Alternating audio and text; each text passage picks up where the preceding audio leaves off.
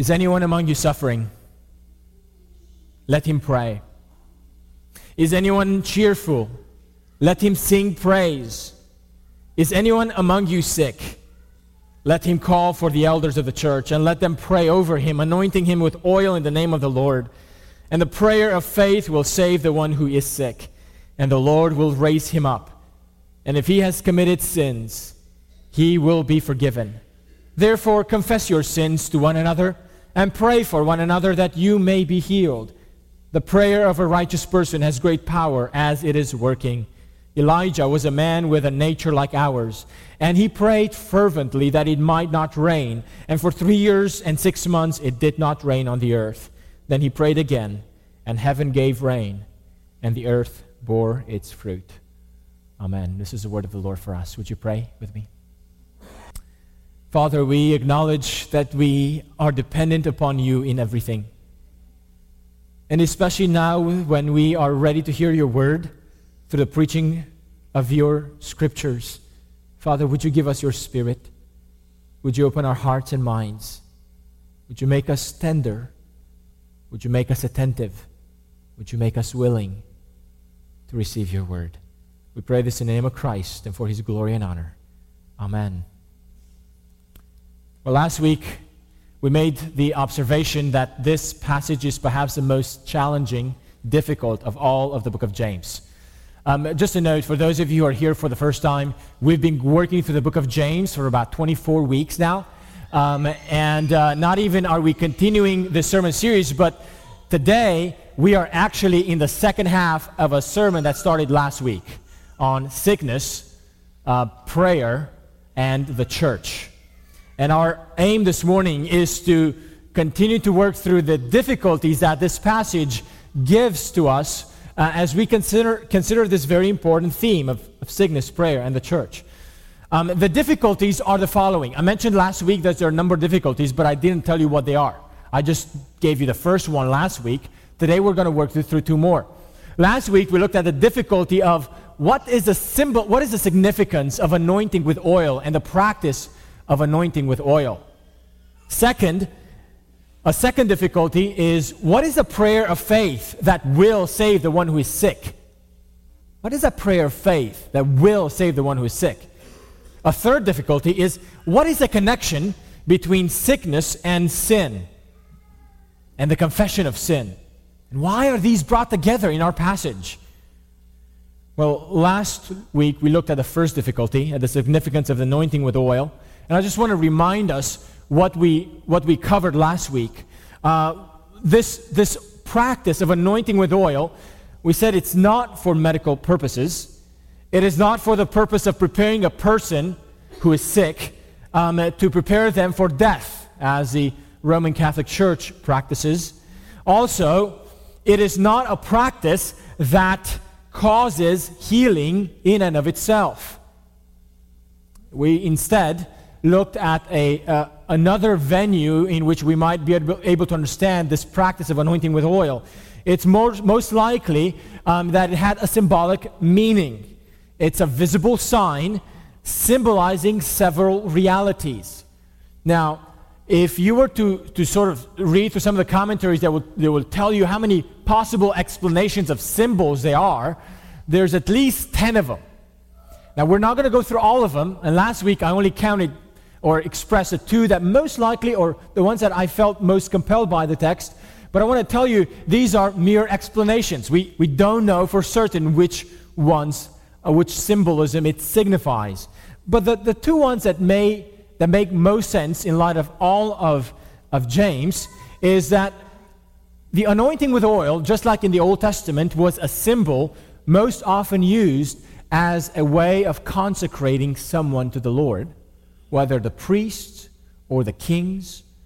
In a similar way, the anointing with oil can be used as a symbol of consecrating someone for God's special care in the midst of that sickness. It's a way of consecrating someone, setting someone aside for God's special care and intervention. In a second way, it can also symbolize, again, going back to the Old Testament, it can symbolize the promises of the Messianic age. Specifically in Isaiah chapter 61, we are given a list of the kind of things that the servant of the Lord will do when he will come. And one of the things given in that list in Isaiah 61 is that he will give the oil of gladness instead of mourning and sickness. In that sense, Isaiah 61 communicates to us that the oil could be a symbolism of the promises of restoration that the Messiah will bring in his messianic age. In that sense, it could be that the anointing with oil would be this anointing of gladness. Whether or not the Lord chooses to restore full health to someone in this lifetime, we know for certain that the Lord will restore our physical bodies even from death when he will give us a new resurrection body. And in that sense, no matter what we face, we can be anointed with this oil of gladness, awaiting for that full restoration of the messianic age. Bottom line is, we don't know if even these two explanations are truly there. At best, we present them as possible explanations and symbolisms of this practice. So we should not be too dogmatic about them. Here's a few other things we said about the practice of anointing with oil last week. It clearly points out that the anointing with oil seems to be limited to, at least in the case of the sick person, call the elders of the church. While all members are called to pray for a sick person, the call to pray and anoint with oil seems to be reserved for the elders of the church. Why? Why only the elders? The answer is, from the text, we don't know. The text doesn't tell us. Again, one of those ambiguities. Perhaps we may understand that since in the book of Acts we see that the elders were made to be overseers by the Holy Spirit. The Holy Spirit makes some men who are qualified by Scripture to be overseers, to care and shepherd the flock of God, the church of God. In that sense, it is possible that in the times of sickness, a sick person may call on the overseer, on the elders of the church, because they represent the rule of Christ, the reign of Christ, the care of Christ, the shepherding of Christ for the church. It's also possible that since the church represents the kingdom of God on earth, and since the elders are the official overseers of the church, then in calling the elders of the church a sick person is really calling those who represent the kingdom of God. They come to represent the kingdom of God, the whole church, and anoint and pray over a sick person. Again, this text does not tell us specifically. What's interesting is that this call for anointing with oil happens not at the initiative of the elders. It's not that the elders recommend, hey, would you like me to come and anoint you with oil? It is really at the initiative of the sick person to do that. And I said last week, if any of you feel inclined and desire to do so, I would gladly come and do this practice as the Lord instructed us. Now, the fact that a sick person is instructed to call not only other Christians or just not only the church but the elders also points out to the assumption, the strong assumption that James had, that each Christian should be a part of a local church that has spiritual leaders, elders, who can care and watch over the members well. All this was a review of last week. Today, as we continue our study of sickness, prayer, and the church, let's tackle two more challenges in this passage. And the first challenge we will tackle this morning is, what is a prayer of faith? The second challenge will be, what's the connection between sickness and sin? Let's look at the first one. What is a prayer of faith in verse 15? Verse 15 makes it clear that it is not simply the anointing with oil that will save a sick person. Rather, the means by which God will save someone or will heal someone is prayer. Look at verse 15. And the prayer of faith will save the one who is sick, and the Lord will raise him up. Now, why is this verse difficult? Notice what it says. The prayer of faith will save the sick. It does not say that the prayer of faith can save the sick. It doesn't say that the prayer of faith might save the sick. It says the prayer of faith will save the sick. Now, some think that James refers here to not to physical healing, but to the salvation of the person, the spiritual salvation of the sick person. But this explanation is not convincing in light of what happens in verse 16 when James comes back to the theme of healing. But James says the prayer of faith will save the one who is sick. And yet, dear friends, we know that there are many times in our lives when the Lord does not save the sick. When the Lord would allow someone to actually go through sickness, not only for a long time, but even experience death because of that sickness. I could give you stories. And if we were to sit around and open the mic for stories where you know that you have prayed for the Lord to heal someone, and yet it did not happen, does that mean that the Lord is not able to heal? No. Because we know, I could give you stories of situations where the Lord has healed in miraculous ways. So we know the Lord can heal. But what is this verse that speaks about this reality, this certainty that the prayer of faith will heal the one who is sick? If it doesn't happen, does it mean that the faith of the person is deficient in some way? By no means. So how should we understand the prayer of faith?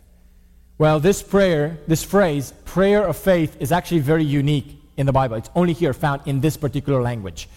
Now, elsewhere in the Bible, we know that we have the prayer with faith, or prayer because of faith, or faith that manifests itself in prayer. And we know from Scripture that whenever we pray, we should approach God with faith. Praying in faith. All our prayers must be in faith.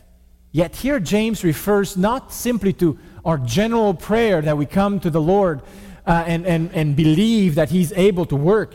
This particular prayer is more than just that general kind of prayer.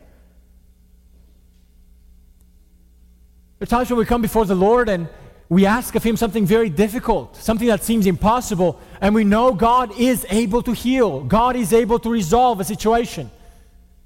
But that is not what James is talking about here. The phrase prayer of faith is a prayer that actually brings the healing of the sick. Friends, there might be times in prayer when God may actually give us the faith and the assurance that He will act in a particular way. That's different than expressing to Him our wishes or our desires. As someone said, the prayer of faith is the conviction that it is the will of God to perform this particular healing. Now, how do you get this faith? How does that conviction come into your heart? Well, friends, let me be very clear. You do not work it up. You do not just tell yourself that because you want it to be so, it can be so. Because you desire it to be so, and because the Bible says it's possible to be so, you just claim it to be so. That's the gospel of name it and claim it. That is not what this prayer of faith is about. Who gives the conviction that a particular outcome will actually be the case?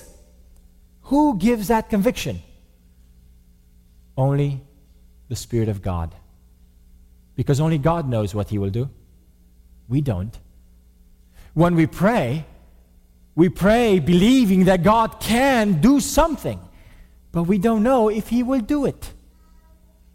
And yet there could be times when the Spirit of God so works in our times of prayer that He gives a conviction that it will happen. That's the gift of faith. Now, friends, that gift of faith must be given to us from above. We don't create it. I love how Doug Moo speaks about this. He says the faith with which we pray is always faith in the God whose will is supreme and best. Only sometimes does this faith include assurance that a particular request is within His will. Now, when someone is sick, our prayer is that God would heal that person, and we believe He can. But God may not give us a certainty that He will. And therefore we can end that prayer or close, including that prayer, Lord, may Your will be done. We know that You can, but may Your will be done. Friends, we must be cautious of not presuming that our will is the will of the Lord in such situations. So as we think about the prayer of faith, realize this is not our faith in what we would like it to be, and just work it up and just believe that it can and just claim it that it will, without actually that claim to be given by God. So be cautious of teachers who will simply say, if you just claim it or pretend like you have it, just pretend like it's already yours and come to God with that kind of pretense. Oh, friends, be very cautious of that. We always come to the Lord knowing that His will is supreme and best. And if the Lord is the one who impresses upon our hearts a particular outcome, then pray in faith for that outcome. The promise of verse 15 should challenge all of us to take prayer seriously. Friends, in the act of praying, the Lord may give us that special gift of faith, revealing to us a specific will so that our prayer can be in light of that prompting of God. Our prayer can be a prayer of faith. And with James, we can say, yes, the prayer of that kind of faith will heal the one who is sick. What about the connection between sickness and sin? What about the connection between sickness and sin? Look again at verse 15. And the prayer of faith will save the one who is sick, and the Lord will raise him up. And if he has committed sins, he will be forgiven. Interesting. Here we come to another difficult and often misunderstood connection. What is the connection between sickness and sin? Well, let's start with the very beginning of the Bible. At the very beginning of the Bible, we are told that the reason why pain is introduced into the world, the reason why pain and death is introduced in our cosmos, in our creation, is because of sin. It's because of rebellion. The entire creation is now affected by the curse of our rebellion. Oh, friends, realize that every time we see the brokenness of either sin or death, of suffering or death, it is an opportune time for us to remember it was not supposed to be so. And we yearn it not to be so. And we are told that one day will come when it will not be so. That promise is given in Revelation 21. It says, He will wipe away every tear from their eyes, and death shall be no more. Neither shall there be mourning, nor crying, nor pain anymore, for the former things have passed away. A time will come when that will be gone. But friends, we are still living in the time when it's not gone. We still live in the time when pain and suffering and mourning is part of our current existence. And when you see that around you, it's a wonderful opportunity for us to reflect on the story of the gospel. It was not supposed to be so, but it became so because of the rebellion of humanity against our Creator. But because of Christ, we have hope that it will not be so forever. And all those who repent and trust in Christ for their salvation, all those who turn away from their rebellion and turn to God through Christ, all of them can embrace this hope that a time will come when this will not be so, because God will put away all sin. Well, friends, if you've never trusted in Christ for this salvation, if you've never responded to God by repenting of your sin, I would love to encourage you to do so even today. And if you'd like to know how to do that and what to do about that, I would love to talk to you at the end of the service. But realize that in one sense, all suffering, all sickness is a a side effect of the macro act of rebellion against God by all humanity. Now, does this mean that every sickness that we encounter may or necessarily is caused by a particular sin in our lives? Does this mean that every time you're sick, it is because of a particular sin that you have done? The answer is no. We see many examples in the Bible, we see clear examples in the Bible where sickness is not brought about by a particular sin. Job is a good example.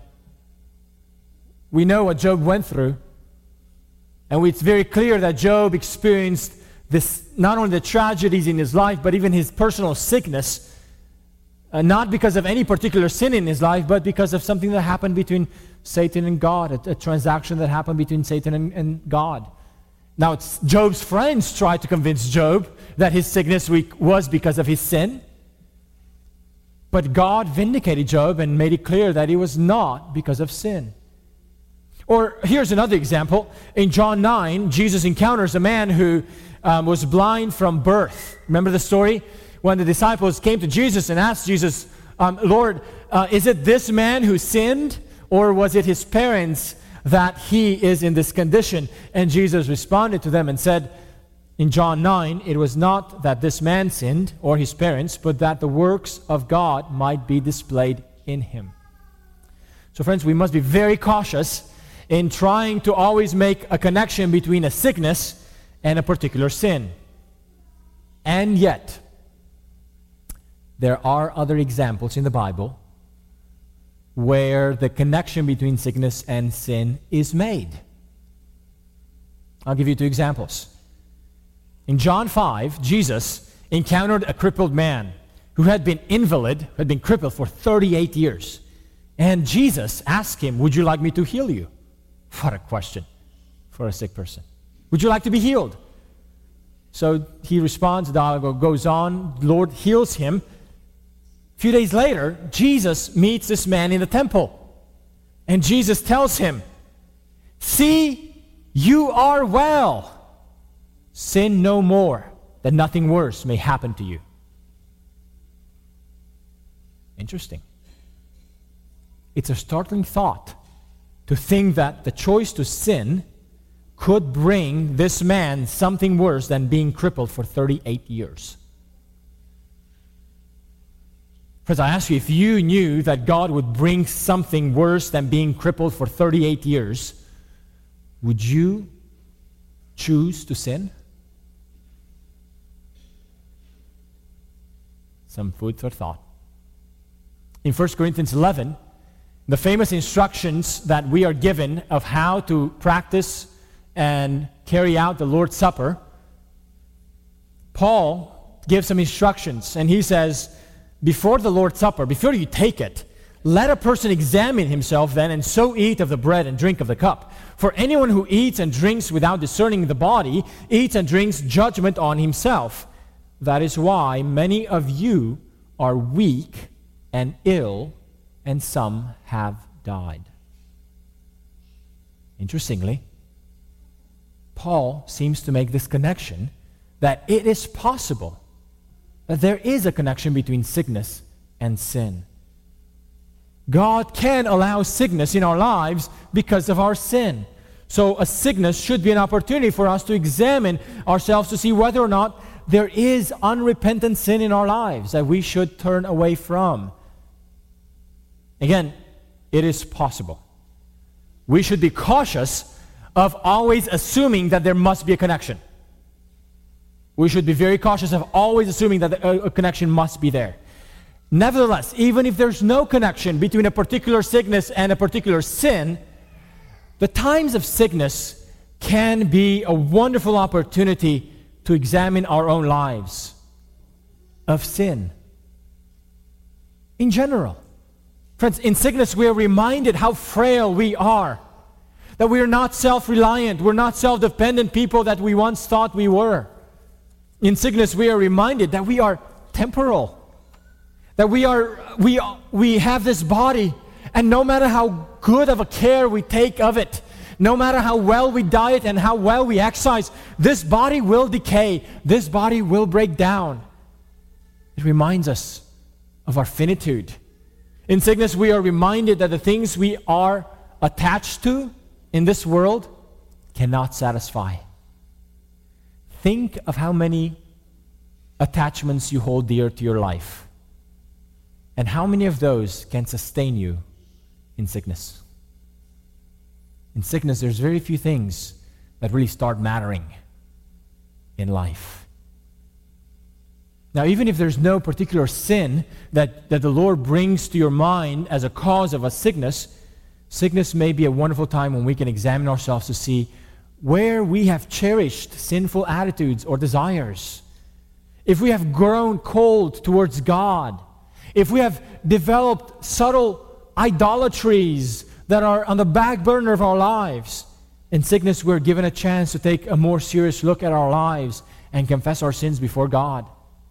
But at the very least, in sickness, we have a chance, especially if we're bedridden, to spend more time when we can do nothing else but perhaps pray and read His Word. It can be a wonderful time with the Lord when we're sick. So friends, don't waste your sickness. It can be a time of refreshing spiritually for you if you examine yourself in light of God's Word. Now, the connection between confession of sin, prayer, and healing comes to a climax in verse 16. Let's look at verse 16.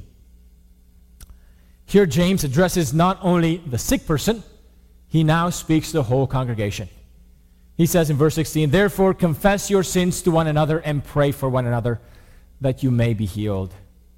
Remember, in verse 14 and 15, he spoke about the sick person and the elders of the church. Now in verse 16, he seems to be addressing the whole community, the whole congregation, and says, confess your sins to one another and pray for one another that you may be healed. Now friends, all Christians are encouraged to live out their Christian life as part of a local church and be able to reach out to their elders. We looked at that last week. But what's interesting is that the confession of sin is not to be carried out only by the sick person to the pastors or the elders or the priest. The confession of sin or the confession of sins is to be carried out in the one another relationships. Friends, do you realize that the life of a church, the life of the members of the church should be characterized by trust and openness to confess our sins to one another?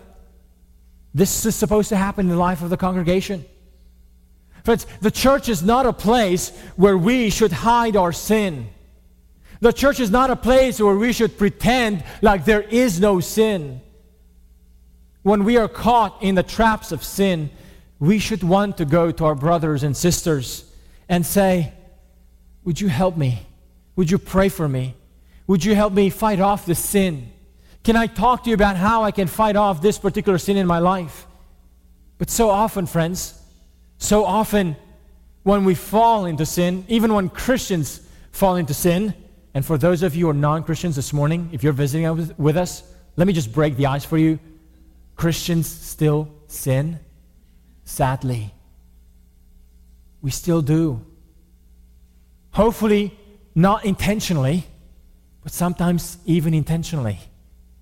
When we are caught in the traps of sin, our sinful hearts incline us to hide away, to explain away, to find reasons why we're doing what we're doing. One of the ways we express that propensity to hide away is that we stop showing up to church. For the fear that someone might ask us, what's going on? One of the signs that you are in the traps of sin and you're starting to take the side of sin against God instead of taking God's side against your sin is that you actually stop attending church because you are now taking a deliberate act of hiding away your life in a particular sin matter. Or I've seen this pattern before. It's very possible that someone will say, okay, I'm not going to give up going to church, but I'm going to go to another church where no one knows me, where it'll take a while for people to figure out what's going on in my life. So I'm going to start going to another church where no one will bother me about my sin. Friends, even in that case, yeah, you may continue to go to church, but your choice to move on to some other place is because you're actually trying to start fresh in a zero, neutral zone where no one knows you.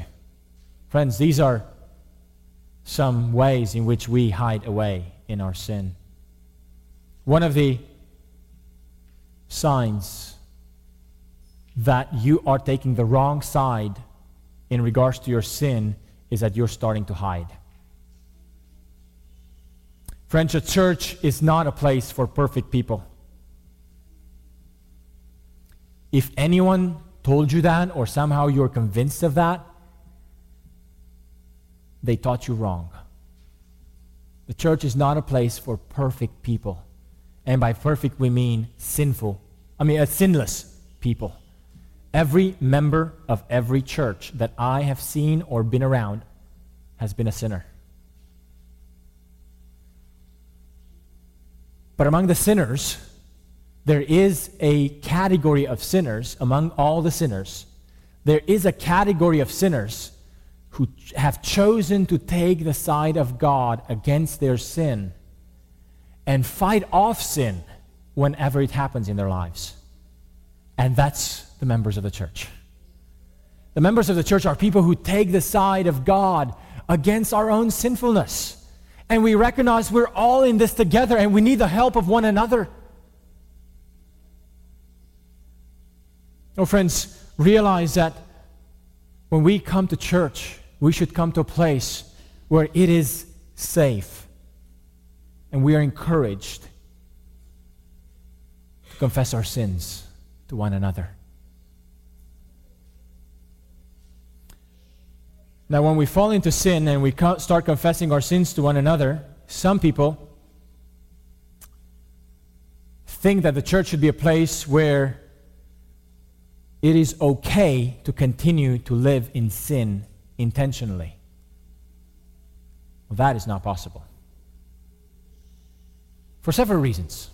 One of the reasons is because of what it means to confess our sin. There's a number of reasons. We could go in a number of reasons, but let me just point out what does it mean to confess our sins? When it says confess your sins to one another. For some people, confessing their sin means simply acknowledging that they have done something wrong and they stop there. They have no desire to turn away from it. They just know they've done something wrong. They acknowledge it. It happened. And the story ends there. Some people want to confess their sins simply to get rid of the consequences of sin, not to turn away from sin. Some people want God's forgiveness of sin, but do not want God to take away their sin from them. They want to hold on to their sin without having the consequences of their sin. So they confess their sin to the Lord, wanting to get rid of the guilt of sin, the penalty of sin, but they don't care for God to take the sin away from them. Friends, that's not possible. To confess our sins means not only that we acknowledge that what we have done is wrong, but that we want to turn away from it. Oh, friends, our confession of sin is meaningless if all we want to do is get rid of the penalty of sin, but not the practice of sin.